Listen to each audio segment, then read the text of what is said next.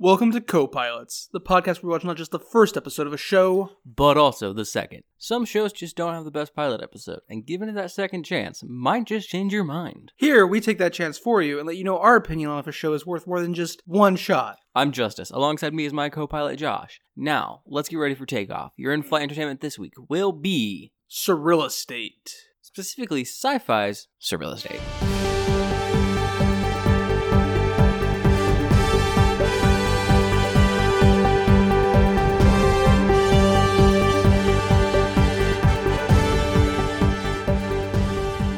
Surreal Estate is a 2021 sci-fi comedic horror drama series. Yeah, that sounds right. Let's go with that. So a dramedy with hints of horror. Yeah. Episode 1 is entitled Pilot. Is this our first pilot in a minute? I think it is our first pilot in a minute, yeah. We've had a few other shows that haven't had names for their episode ones, but they haven't called it pilot either. They just didn't use a naming system. Which is lame. Agreed. Anyways, the show opens on a person walking in the rain. They have a trench coat and a hat, and it's very spookums. And a briefcase at their side. The hat's kind of a trilby. It feels very much like an homage to the opening of, like, The Exorcist with the way they're shooting the scene. Oh, that makes sense. I've never seen The Exorcist. Yeah, it felt very much like that, which isn't surprising, because, I mean, we're talking a horror show. And he walks up to a house that has a for sale by owner sign. Mm-hmm. And then we cut to a woman, probably in the house. Mm-hmm. And she's sitting in a chair, listening to some nice atmospheric creepy music. Yeah. The song in question is Cage Without a Key by Jill Barber. Song's dope, actually. Yeah. And she is reading a medical and anatomy book. A very old one, it seems, just from looking at the book. It's a book about surgeries. Yeah. And it looks to be an older one, given the picture and the coloration of the pages. Then there's a power surge. The music cuts out. Yep. And so she gets up, walks over to the, I guess, like, iPod or MP3 that's stuck into a, like, stereo system. Yeah. And puts the song back on, goes back to sit down. There's a power surge again. And while she's sitting there, she's looking at this book, and the picture on the page, instead of a just cadaver or random body on the surgical table, she starts seeing herself in the picture. And then she sees the operating doctor in the picture turn to look at her. So she freaks and throws the book on the floor. And then there's another power surge. The power goes out. The fireplace shoots flames out at her, trying to grab her. Yeah. And she runs out of the house. Screaming. And right into the arms of our trench coat wearing, trilby wearing, briefcase carrying real estate agent. His name's Luke Roman. And she's like, "Are you a priest?" And he goes, "I'm the real estate guy." Yeah. And then we cut to the opening, which I have a major complaint about this opening, Justice. Yeah, I mean, one, it's fucking great. The music is amazing. It starts with these really nice guitar chords. It hits these strings, and then the drums start to come in, and you start to get hyped up, and then it's done. Yeah, that's my complaint. It's 10 seconds. This should have been like a minute-long opening. It's so good. I think the biggest offender of this, actually, is the fact that they put the drums in right there, and you literally have this building tempo with the drums, and then we end it. I 100% agree. That is the biggest issue with the opening, is it starts to build, and then it just ends. Yeah, so when we come back from the 10-second intro, Luke, our real estate man, and this woman, her name is Megan. Megan Donovan. Are sitting at a diner, and they're kind of just talking about what the fuck just happened. Yeah, she tells him that her fiancé is on the way to pick her up, and in the meantime, he explains to her the idea of stigmatized property, which is property that, through no fault of its own, has a stigma on it, whether it's because people believe it's the residence of spirits, or there's been murder there, or suicide, or other violent acts. And through these things, this property becomes stigmatized and thus will experience a 35% decrease in market value and may take up to 317% longer to sell. Yeah. And the entire time he's talking about this, she's like, "Are you saying my house is haunted?" And he's like, "No, I didn't say that. I said it's stigmatized, or people may believe they're haunted." He actively avoids calling things haunted and using the word ghosts or anything like that. So you mean there's ghosts in my house? I never use the G word. Yeah. And at a point, it seems like she's trying to convince him that ghosts are real, and he's just like, "Look, I may believe that. It doesn't matter. But you said you've been up a while, you were studying, you've been drinking. You know that's not true." And so, she's like, so yeah. It goes from her trying to convince him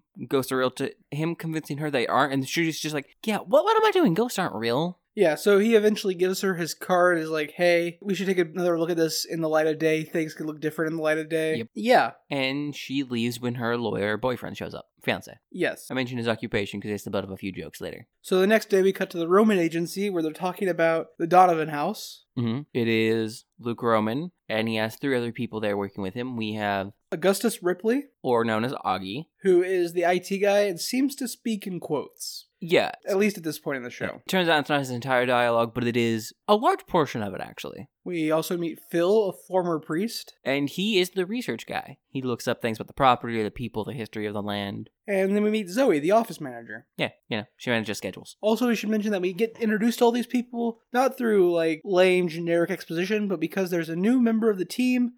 She's a award-winning real estate agent named Susan Ireland. Yes. They basically scalped her from one of the best real estate companies in the city. Yeah. In the initial part of this meeting, we do learn that the Donovan house, that Megan's house, was inherited from her grandfather. Yes. They're going to run a bunch of paranormal tests on it, is their plan. And we also learn about another property that they're in charge of at the moment. Psychokinetic triage is what they Yes. call it. Yes. When they run these tests on these houses. And we learn that they also have another property currently that came back with nothing on their malevolent energy check. So it has 0 ME, and they're confused by it, and none of them want to have to tell the real estate agent who referred them. Whose name is Rita Weiss. Yeah. So apparently in this setting for the world, they do go out and scout their own businesses, as shown with Megan, but they also are referred to properties by other real estate agents, which implies every real estate agent, or almost every real estate agent, knows hauntings are real. They just may not dabble in that part of the industry. Okay, so I don't know if that's true. It's because 2 things. 1, Luke mentions that they're the only real estate company in essentially the world that does this type of work. And 2, we know Rita doesn't believe in this shit. She just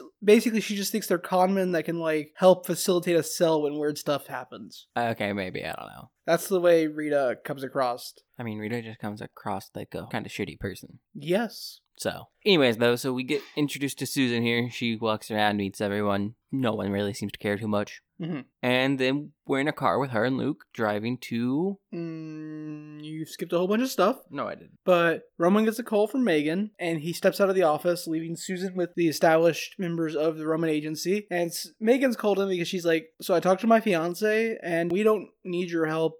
Ghosts and shit aren't real. He's like, I never said ghosts were real. I just said your house was stigmatized. But she's like, yeah, we still don't need your help. Yeah. So Susan's left alone with Phil and Augie and Zoe, and she's not really aware that they deal with haunted houses. She just thinks this is another real estate company, essentially, that specializes in selling houses that nobody else can sell. I just didn't note this part. And part of her appeal to come to this company, the Roman agency, is that Luke Roman himself is kind of an enigma and nobody knows anything about him. Yeah. And then we jump to the car. I mean, if you want to go through everything that happens here, Luke talks to Susan, tells Susan that technically they're fired at the moment from that house, but they're going to operate like they aren't. And he also goes to show her a video that we never see, and then we're in the car, and he's explaining everything that I have to assume was already explained in the video about what they do. It's not a video. It's a presentation. He said it as a video presentation. Anyways, while we're in the car, and he's driving to the house that isn't the Donovan house. The Lenore house. He tells her that the New York Supreme Court ruled that haunted houses are real, so far as the stigma can result in lower property values and make houses harder to sell. Roman explains to Susan as he is taking her out to one of the properties that this means that even though ghosts may not be real, haunted houses definitely are. Yeah. We also learned that Susan didn't actually quit her job over there. She was fired after a year-long relationship with her boss. And after a small office fire at her previous job. Yeah. And she was fired after she had a year-long affair with her boss, and then her boss renewed his vows with his wife. In Trinidad and Tobago. We're not sure if it was Trinidad or Tobago, but it was there. The country of. Yeah. But we're not sure which island. Yep. Anyways, they arrive at the Lenore house, the house referred to them by Rita. And she's just rude to them right out the gate for no real reason. And I feel like that's just a bad move, especially because she does it directly in front of the clients. Yeah, well, the teenage daughter of the clients. These when Roman and Susan arrive at the place, they knock on the door, and a teenage girl answers it, and they're like, hey, are your parents home? And then Rita's like, oh, there you are, finally, taking your sweet time. Yeah, and she also just insults Luke. I don't remember what her exact insult was. Yep. Elsewhere, though, Phil is researching the historical documentation of the Donovan house. And he can't find any records before 1987. Even though the house is supposedly over 100 years old. Yeah, he just legitimately cannot find anything about it, though. And that plot point will never be resolved in this entire episode. Yeah. And then we see Augie outside the Donovan house, and he is looking through amber glass. Some weird binoculars. Yeah, they appear to be using an amber glass in them, which makes sense with some spiritual beliefs and ideologies about ways to view spirits that don't He's use got technology. some weird binoculars. Yeah, and there's just a fuck ton of spirits covering this house. Like, they're all over the fucking place. And he could see them with his weird binoculars. Anyways, at the Lenore house. Were they binoculars? I was fairly certain they were the glasses he was wearing that then had, like, the No, he has the adjusty glasses. things. He has or, the glasses or do both later, of them do that? But when he's staking out the Oh, Donovan yeah, house, he uses he the has binoculars then, but binoculars. then he has the glasses that do the exact same thing. Well, yeah, but the glasses don't zoom. Yes, they do. Zoom, zoom, zoom. The one lens literally has the zoomy bits on it that you can rotate. Okay, but it doesn't zoom as much or with both eyes. You don't know that it doesn't zoom as much. We just know it doesn't do both eyes. And both eyes are really for a depth perception thing, which you're not going to be using so much when you're really, really far away, especially since he's just trying to note how many ghosts there are, not how close the ghosts are grouped together or anything, so. Anyways, back at the Lenore house, Roman is explaining that despite the signs of a poltergeist, there is no malevolent energy to suggest a poltergeist, No history to suggest a poltergeist. and that in general, most poltergeist hauntings are not benevolent, but like don't really result in injuries. They're just They're just not annoying. malignant. Yeah, they're just annoying. But because they still don't know what's causing it, they're going to try to see if they can dig up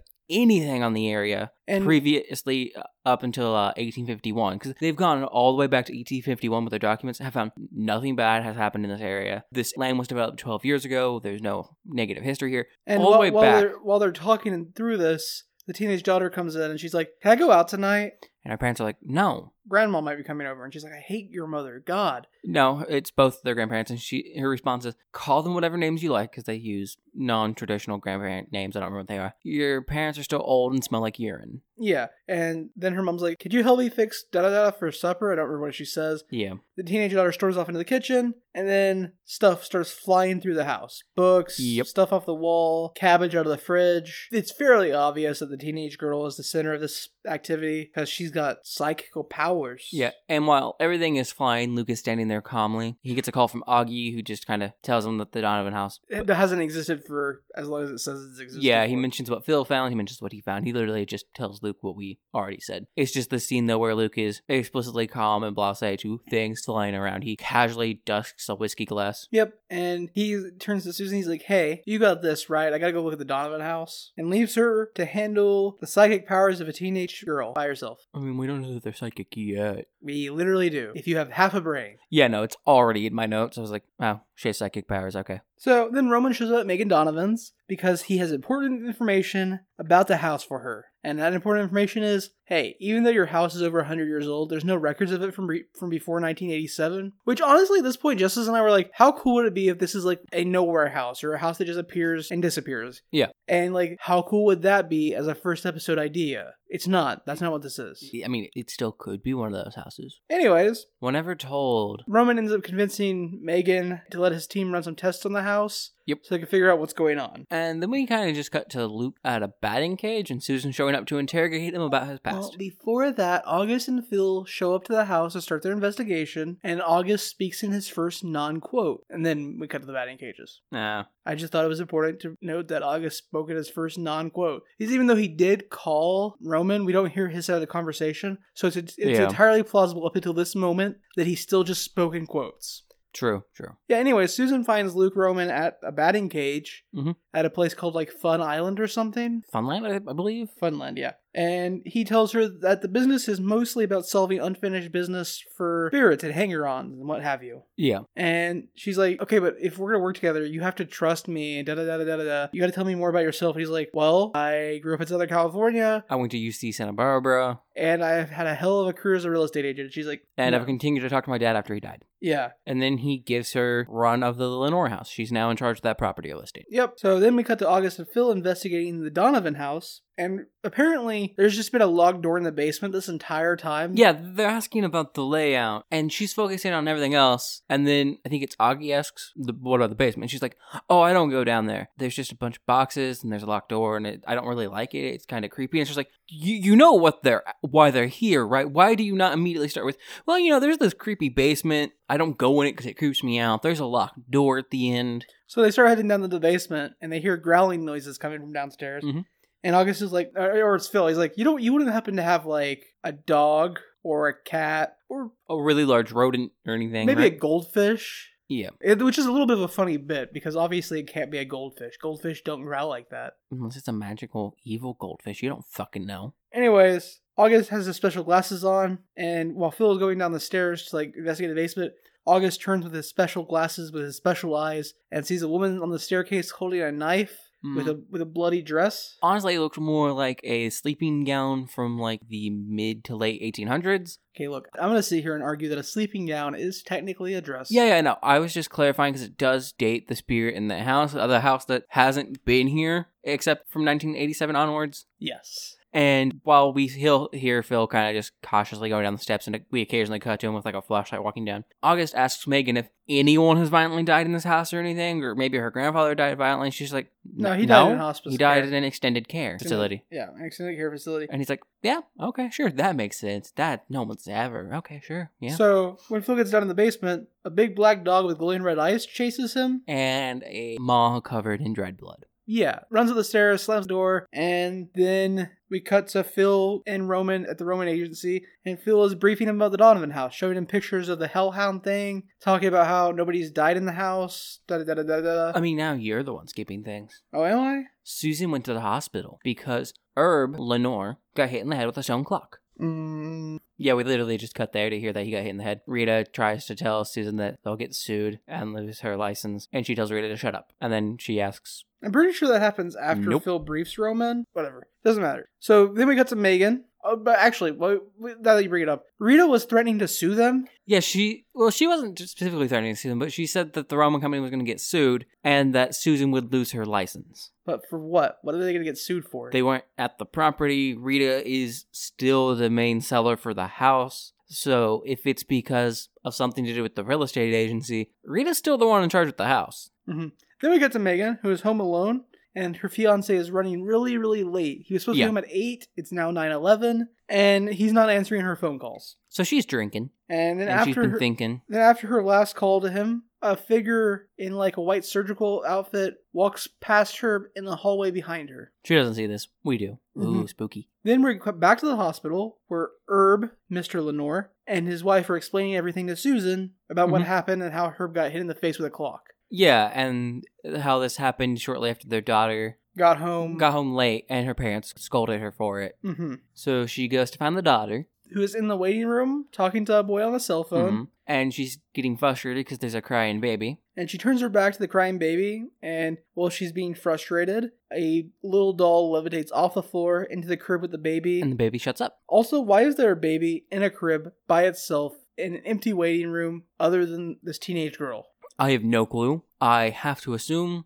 there's an irresponsible parent just somewhere here. Also, what type of waiting rooms, other than in childcare facilities, specifically childcare areas, just have the person could have cribs? Well, it was one of those pop-up crib playpen things. Yeah, you could tell it was the plastic ones that you can pull down and put inside of a bag like a lawn chair. So someone may have just brought it with them, set it up, and left their kid in the fucking waiting room. So Susan sees this happen, and then we cut to Megan again, and she's in her bedroom watching TV and changing channels. And every time she changes the channel, she sees a bunch of surgeons around an operating table in an operating theater. An old operating theater. And the lead surgeon's got a crazy smile and weird makeup. And the makeup's done to make him have sunken eyes and pale skin. And then she changes it again, and it's her on the table instead of the person in the scene. No. No? No. She gets scared and / frustrated, turns off the television, flops back on the bed she's been sitting on to watch, and when she fully lands back on her bed, she's now the one on the operating table. Ah, yes. It was actually a pretty good transition that I enjoyed there. And then she freaks out and runs out of the operating theater / after they cut on her a bit. Areas in her house, I don't know. I guess her house has an operating theater now. Yep. And she runs out of the house outside, but manages to stop and grab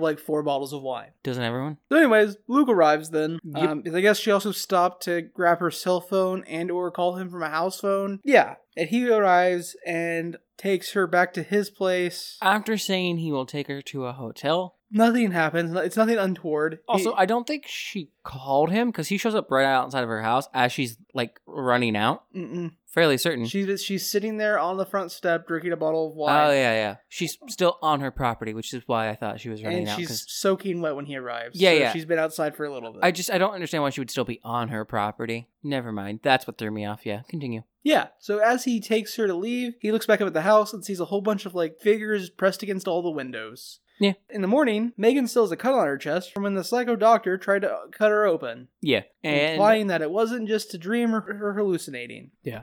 And then Luke tells Megan that, he's had his eye on that house for a while now. Ever since a woman disappeared in the house a year ago. She moved in. Well, actually, no, not a year ago. Something like 4 years ago, 3 years before her grandfather bought the house. Yeah, it was before her grandfather bought the house. A woman moved in next door, and the place was all overgrown because no one was living in it. But she didn't know that, obviously. She just moved in. So she went over to complain, and someone opened the door. And then she went in the house and was never seen again. Yeah. And that was Luke's mother, who ran away from him when he was a child. Yep. Mm-hmm. And then Luke notices that Megan's drinking wine at like 9 in the morning. And he's like, that's bitterly stern. She's like, I never stopped. So technically it's still last night. She has a brilliant outlook on drinking. It's not binge drinking if you never stop. Yeah. Then he's like, this bottle is a hella expensive, high-class white wine. What are you doing just like drinking this in the morning by itself? And she's like, oh, my grandfather was a bit of a wino. Like, he was even putting in a wine cellar downstairs before he got sick. So before he developed dementia. Yep.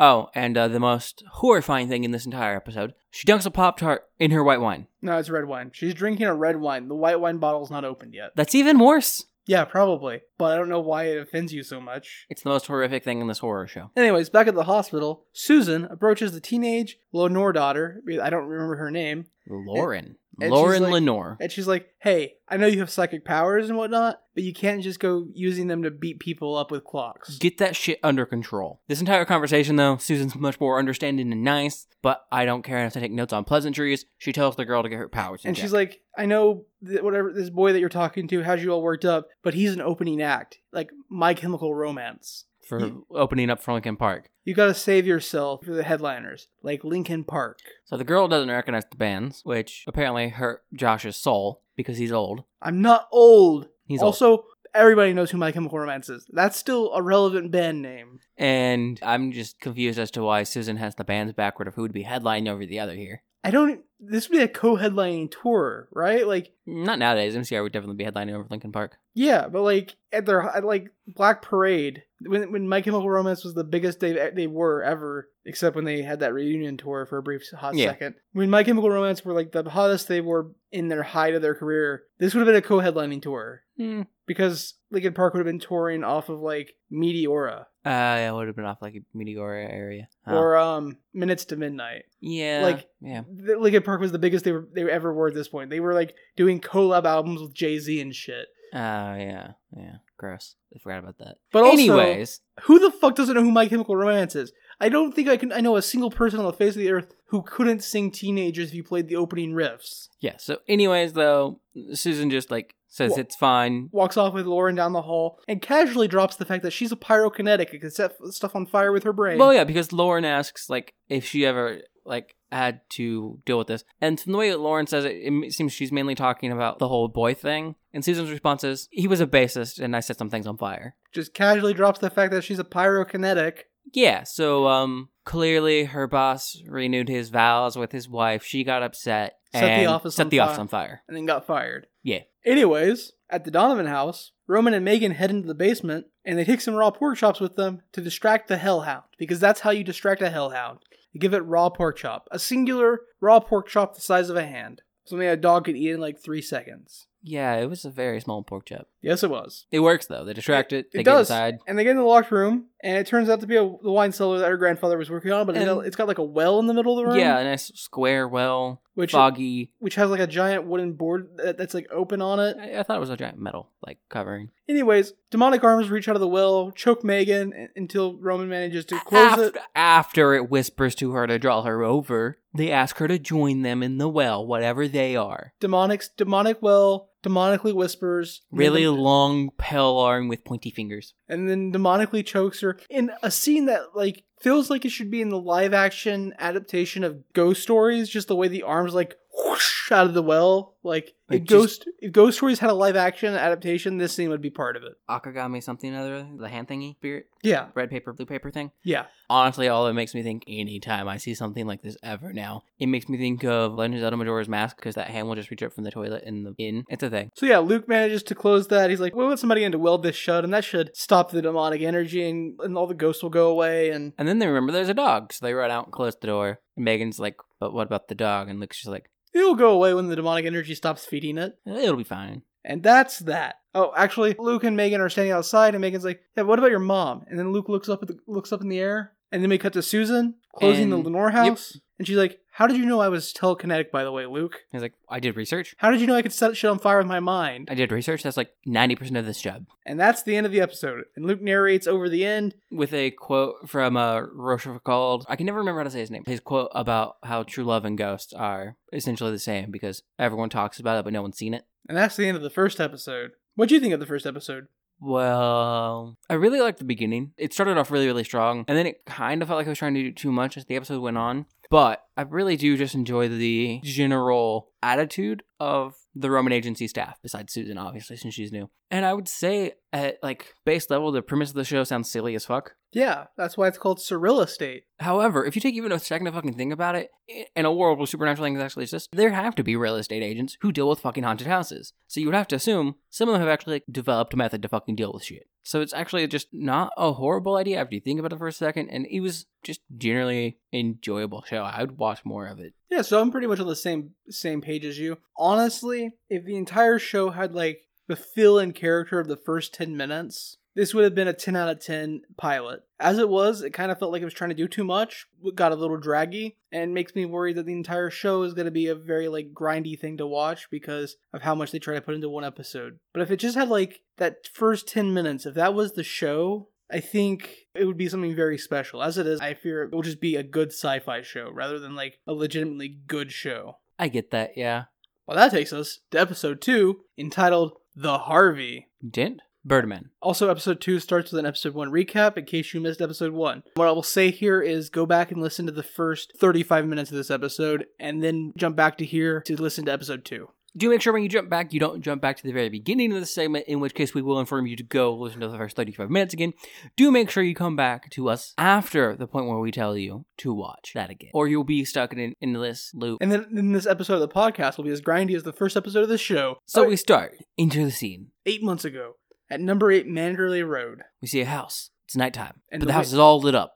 And you can hear people inside. And a dog barking. A family. And then the windows start closing themselves with nobody there to do it. And we hear them locking. And then the lights go out. And people start freaking out because the power just stopped. First it's general confusion. And then screaming. Then a person slams against the front window. But they don't go through it. Their hands and shirt covered in blood. And then we pan out to the for sale sign that says Roman Agency on it. And then the entire house blows up. And this Roman agency sign is also on fire now. And then we get our 10-second intro, which should have been longer, and because its music is fucking good, and it's like got really good feel and vibe to it. And like, if they'd made it a minute-long intro instead of a 10-second intro, or like even a 30-second intro, they could have like shaved plot out of the episode, so it wouldn't have to be so dense. Like, God.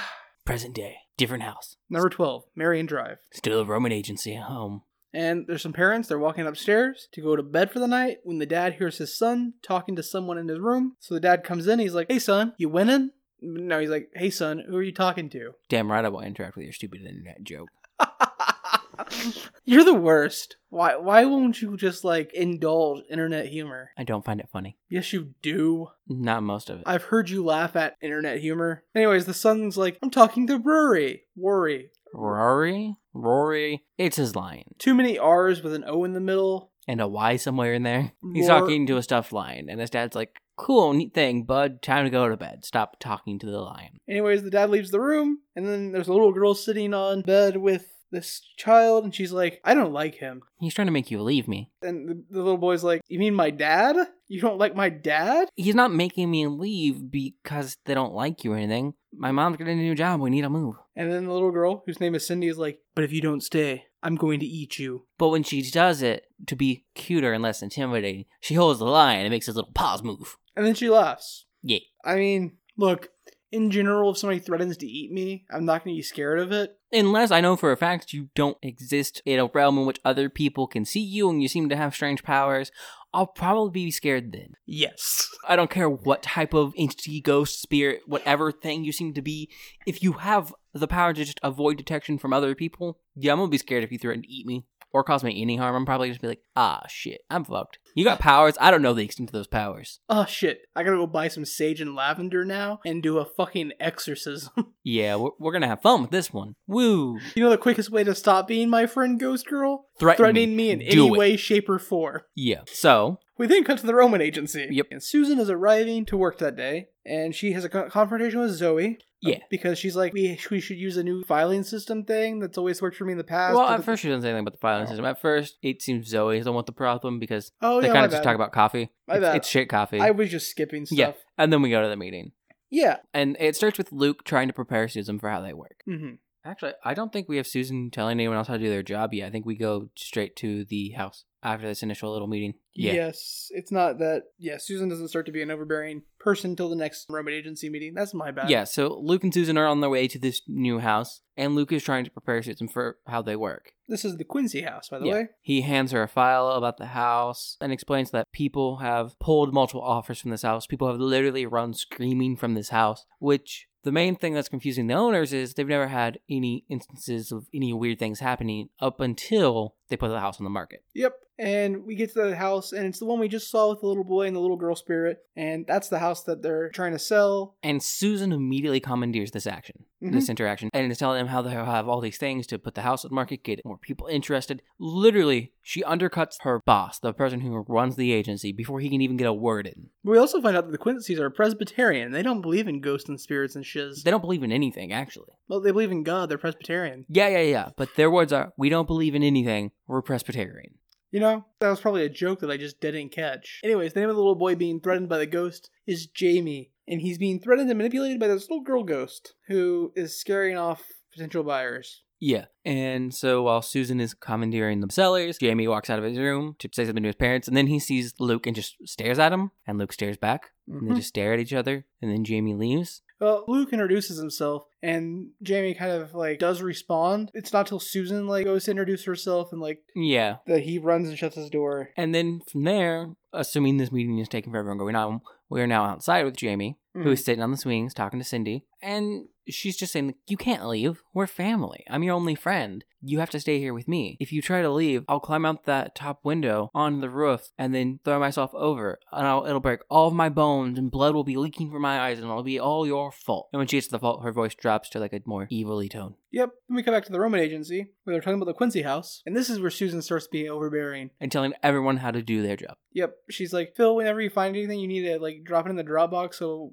everybody has access to it at the same time. And you need to make sure it's all organized and put into files in the Dropbox. And he's like, yeah, that's not really how I've done anything ever. Why would I do that now? Which honestly, that is the best suggestion she has with out changing too much. Honestly, they probably should have a system for Phil to just maybe, but also at the same time, she's telling him that anything he finds needs to go in the Dropbox. Yeah. Which that's too much. Maybe important information, but you know what else you can do with that important information? Because your team is literally 5 people, text them. So have a group chat on Zoom or some shit. Literally. I'm saying that's probably her best suggestion, her least invasive suggestion. Even then, it's not really necessary for the way they've operated. And then Augie? Yes. August is I'm going to have to stop by to do the PKT, the psychokinetic triage. And she's like, yeah, but we have a plumber coming in, and that's really urgent. And if we could just not overload the Quincy's, it'd be really cool if we could set up some type of chart that shows when everybody's going to be arriving so that we don't overlap. And she also essentially just says that August's portion of the job isn't important and to just push it back. And that it can be done at any time. Yeah, which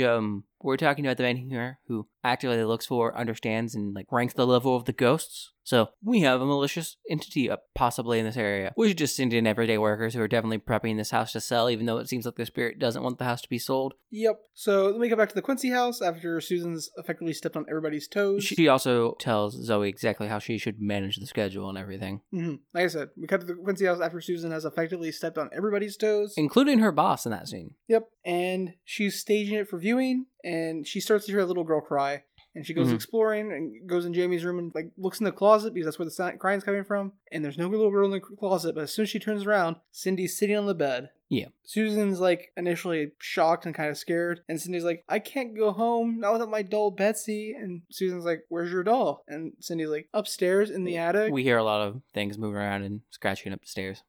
So then Augustus calls her to tell her that he is on his way to do his PKT, if that's okay with her and it doesn't like interfere with any of her shit. And he's being kind of facetious about it because he doesn't actually care. And then she mentions the whole Cindy thing and he's just like, have you told Luke yet? She's like, no. He's like, tell him. So then she calls Luke, and Luke says that they need to figure out what they're dealing with, what this Cindy is. But he's currently on an errand right now, and she should tell Phil about Cindy, though, because Phil's job is research. So yep. Luke's errand, by the way, turns out to be stopping at the Donovan house to take some pictures of it. Selfies. Because apparently houses will do things when your back is turned. Yep. And Megan catches him. She jokes about it. That's basically the entire scene. At the end, when he assures her they're still trying to sell the house, she says she won't miss the house, walks towards the house, and then he says under his breath, it won't be the house that I miss either. Yeah. And there was a joke earlier from Susan about him liking Megan. And Megan liking him. Yeah. Anyways, meanwhile, Susan is looking for this Betsy doll in the attic because she has no sense of when a creepy little kid spirit is a creepy little kid monster spirit thing. Okay, look, I don't want to stereotype here, but the little girl has braided ponytails and is wearing a gingham dress. Immediately evil. Yeah, I mean... That's how little girl spirits work. I mean, okay, so there's this rule on the internet that there's no such thing as women. That's one of the rules of the internet, as prescribed by 4chan in the early 2000s. I want to postulate that there's a rule of ghosts. There's no good ghosts? There's no little girl ghosts. They don't exist. They're all monsters, or demons, or something. If not that, I would argue at least any just child ghost in general that looks innocent or safe, evil. The ones that look terrifying and fucked up, those are the good ones. So, while she's in the attic, she's attacked by a large black bird, possibly a crow, possibly a raven, who knows. And breaks a window. Yeah, a hat rack busts through the attic window and breaks it. Yeah, she panics and just... But after the bird, stops attacking her, she looks up, and there's a figure standing there. She screams. And it's Augustus. Yeah, and she tries to explain the bird thing to him, and he's like, that sounds like a raven. Nevermore. Yeah. And so then we're shortly back at... I'm forgetting the Nevermore jokes in this episode. Why is this the Quincy house? Why wasn't this the Lenore house and the last house the Quincy house? I don't know, man. This could also be the Usher house. It could be a bunch of things. I don't remember his fucking name. The main character from Casco Amontillado could be... Well, Amontillado could be the Amontillado house. It could be his rival's house. It could be a bunch of things if we just want to name them for things because there's a raven, so it connects to Edgar Allan Poe. Well, yeah, but Augustus quotes Nevermore. Yeah, I know. Which is why... But just because there was a raven in this episode that they wanted to include for some reason. I don't know, man. Anyways, at the office, Susan is helping Phil compile a composite of... While she's being patched up by Zoe. Yep, and when they ask her why she was in the attic, they all kind of laugh at her when she explains that she was in the attic looking for the doll for the little girl ghost. Yeah, and she gets upset that they all kind of scoff at her and laugh at her, and maybe if she listened to her boss. Roman then shows her the footage of the house that blew up 8 months ago, and explains how there was a spirit there who said it just wanted to see how a real family worked, that it didn't pose any harm to them. And then the 4 people that lived in that house were found in 11 separate pieces, and the house was blown to bits as well. Yeah. And he's like, even spirits that don't seem harmful can be incredibly dangerous. Yeah, and he eventually just tells her to do things their way until she actually has some fucking experience in dealing with ghosts. Then we cut to Miss Quincy arriving home from the grocery store, and she gets out of her car with a bag of groceries and looks up to see her son on the roof of their 2.5, 3-story home. Yeah, and she's yelling at him to get down, and he's just like, I can't until she gets down. She's gonna jump. Yep. So this is a brief scene of tension. Then Roman arrives and talks to Jamie about this little girl and how he shouldn't do what she tells him to. She's obviously trying to get him hurt or put him in danger. Yeah. Initially, though, Luke shows up and he has a brief interaction with the father. And the guy's just, yells at him to, do his job and seems to imply that his job is to stop creepy shit from happening. Stopping their kid from getting on the roof, And it's just no, because you don't believe in anything. And you've hired me directly as a real estate agent. And also... What is my job here? Isn't it your job as a parent to stop your child from climbing on the shouldn't roof? you be, watching your kid to make sure they don't climb on fucking roofs? But yeah, Roman eventually convinces the child convinces Jamie to talk to him about the ghost. And after he does, Roman then tells Susan that until they figure out whatever's going on with the Cindy ghost, there are to be no showings. She shouldn't schedule any showings or anything. And this conversation happens in the attic, where Luke has a guy patching up the window. Yep. And then Susan, roughly immediately after Roman leaves, gets on the phone with somebody. Yeah, she gets a call from a prospective buyer. And is like, I can't show the house. And the guy's like, cash? We can pay in cash. And she's like, it's not about compensation. He's like, I'll pay you cash individually. And even more cash. And she's like, okay, 8 a.m. tomorrow. Don't tell anyone. They're in the scene where Luke was talking to Jamie, though. Jamie does mention to Luke that he doesn't particularly want to be friends with Cindy. Yeah. It's just that she told him if she's not his friend, then she has to hurt someone. Yeah. In the attic, though, after Susan gets off the phone, she notices the worker that Roman hired to patch the window out and seal it shut was whistling show tunes. Was whistling songs from a musical. They bond over the musical because she was in drama club when she was in high school and did a play, and he's acted in community theater and stuff. Those aren't the same. Somebody doing community theater obviously has more passion for the thing than somebody who did a play in high school. But anyways, they bond over that. And then we cut to Cindy confronting Jamie. And she's like, you told him about me. I have to punish you now. If I don't punish you, you're never going to learn. I told you, if you tell anyone, I'll have to hurt someone. And Jamie's parents are outside. His father has like one of those old rotating push mowers, like where it has like a set of 6 blades or something. It is an electrically assisted one, though. Yeah, and then his mother has got this large pair of hedge clippers that she's clipping with. And as Cindy is telling Jamie that she has to hurt somebody to punish him because she can't hurt him, Jamie's mother turns to face Jamie's father. And is just slowly walking towards him, opening and closing the shears for some reason. And Jamie's father is coming at her with the push mower. And she's like wearing flip-flops. So like if that push mower hits her feet... Oh yeah, she is clearly going to be the one that gets fucked up here when they hit, not him. Because if you're looking to do damage with the shears, you should just leave them open or close them, pick one. And then while Jamie's essentially distracted... begging for Cindy to stop. She picks up his hamster, he notices, and then she crushes his hamster to death. Yeah. And she's like, see, you learned something today. And as he kneels down to pick up his dead hamster... she smiles and licks the blood from her hand. Yep. Susan then decides to show the house the next morning to a man named Mike and his wife. Mike is the guy from the phone call from the previous scene. And she fails to sell them the house because Cindy does ghosty things. So the sellers tear the fuck out of there in their car. And as they leave, Roman pulls up and he's like, hey... what the fuck? The fuck did I tell you? Get in this car, we're gonna have a conversation. Doesn't say that, but that's what happens. Yep. After he basically scolds Susan for like not listening to him or following their work instructions, Roman goes in the house to confront Cindy, and he basically tells her, I don't buy your lonely little girl routine. Whatever the fuck you are, you're not a little girl. And then Cindy's face turns all gray and demonic, and she screams at him. And he's challenging the ghost and getting close to getting more information about the ghost from itself. When Susan walks in. And he yells at her to get out, he's working, so she closes the door and he turns around, but Cindy's gone. Yep. We then cut to Susan at her mom's house. Complaining that all the kids are mean to me at my job. Yeah. And her mom's like, well, maybe it's because you always think you know best. And her mom's literally like, did you tell them how they were supposed to do things? Did they not fall in line immediately? Do you think your way is perfect? And she's like, my way's not perfect. It's just better than everybody else's way. And then she's like, oh, I said it out loud, didn't I? And her mom's like, yeah, maybe you should, connect with people. Yeah. And then maybe suggest changes. Yeah, maybe you're being a cunt. Do you ever think of that? I very much appreciate here that her mom does not validate her inappropriate behavior. And it's just like, you're a fucking adult. So act like one. Then Roman and Augustus are in some small room. I don't know where. We also learned that her mother knew about her inappropriate relationship with her previous boss. Yes. And then Roman and Augustus are in a small room somewhere. It seems like they're in the agency because... yeah, it just was like a tech office. Roman's like, working late, are we? But like, it doesn't look like anything we've seen in the office so far. I have to assume it is Augustus's area of the building because we've really just seen like... yeah, that's fair.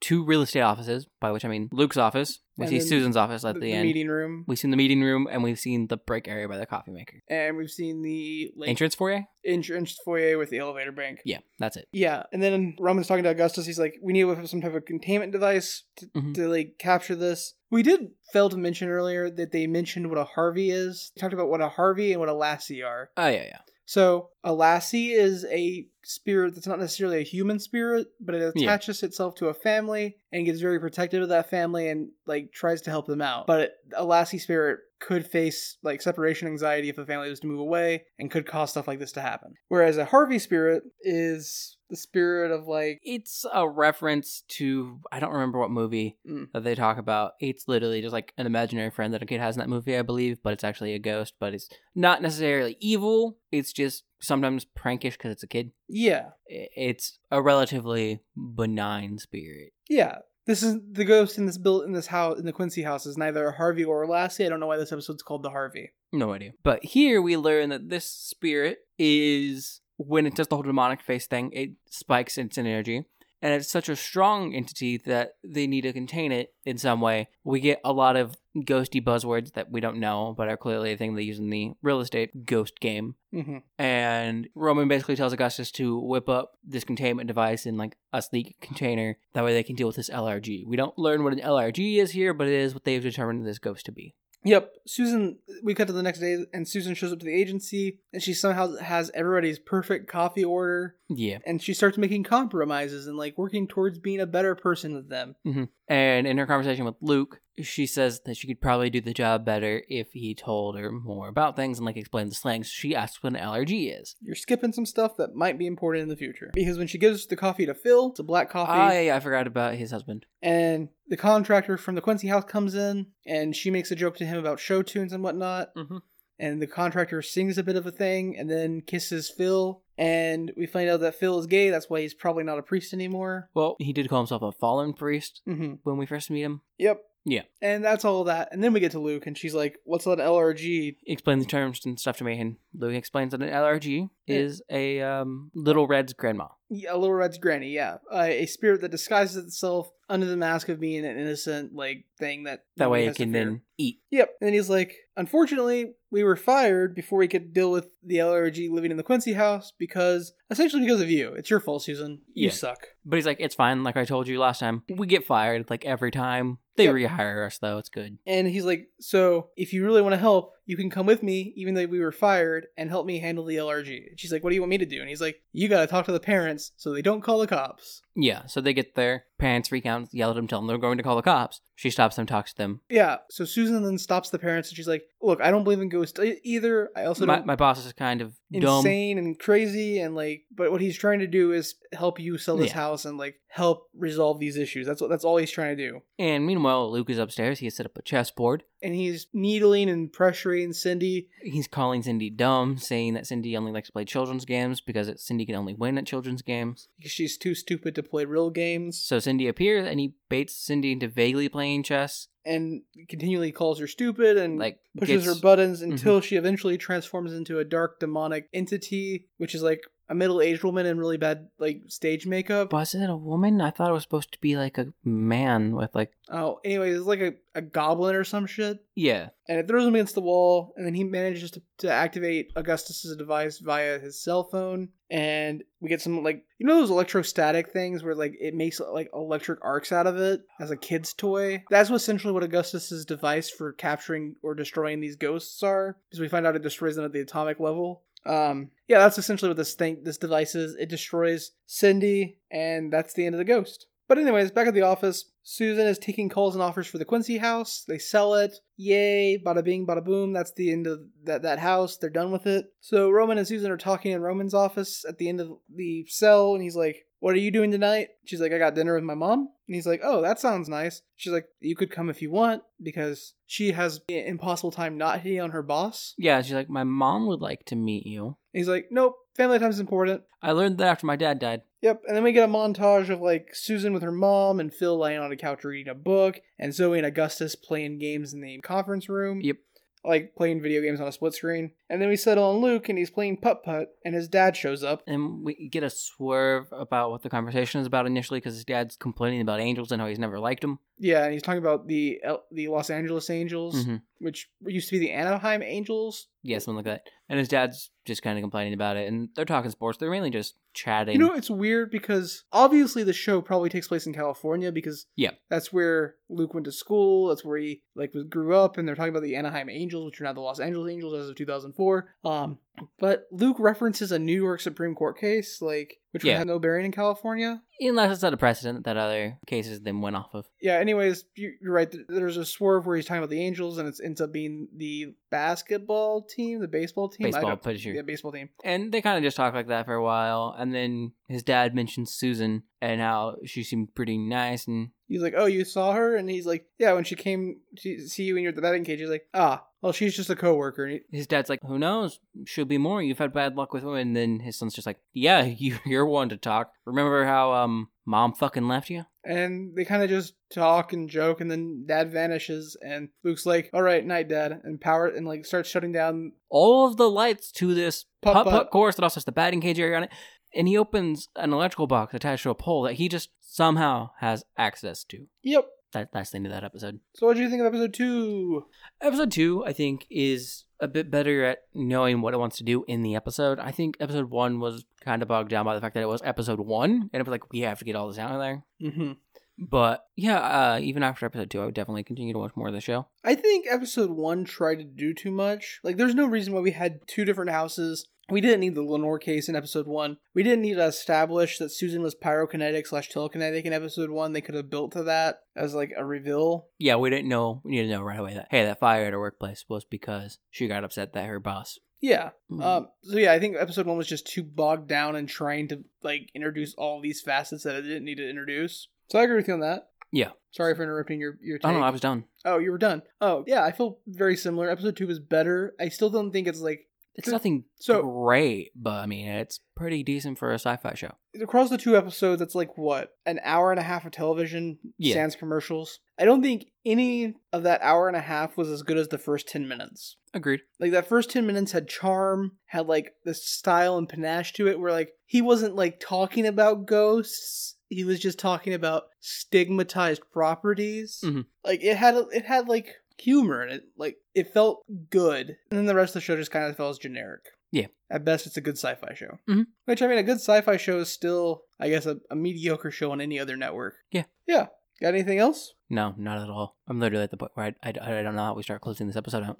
Well, typically, we inform people that they can contact us a myriad of different ways. Namely, they can reach us on Twitter at CopilotsReview. They can email us at copilotsreview@gmail.com. Or they can find our website at copilotsreview.simplecast.com, which has links to our Discord, Twitter, YouTube, and email. Yes. And then we generally tell them to, sometimes, I guess, when we feel like it, tell them, hey, they should leave a review or whatever, right? Yeah, we read those if they leave them. We don't have any new ones to read, so maybe you should leave some 5-star reviews so we can read them. Yeah. Please fly again soon.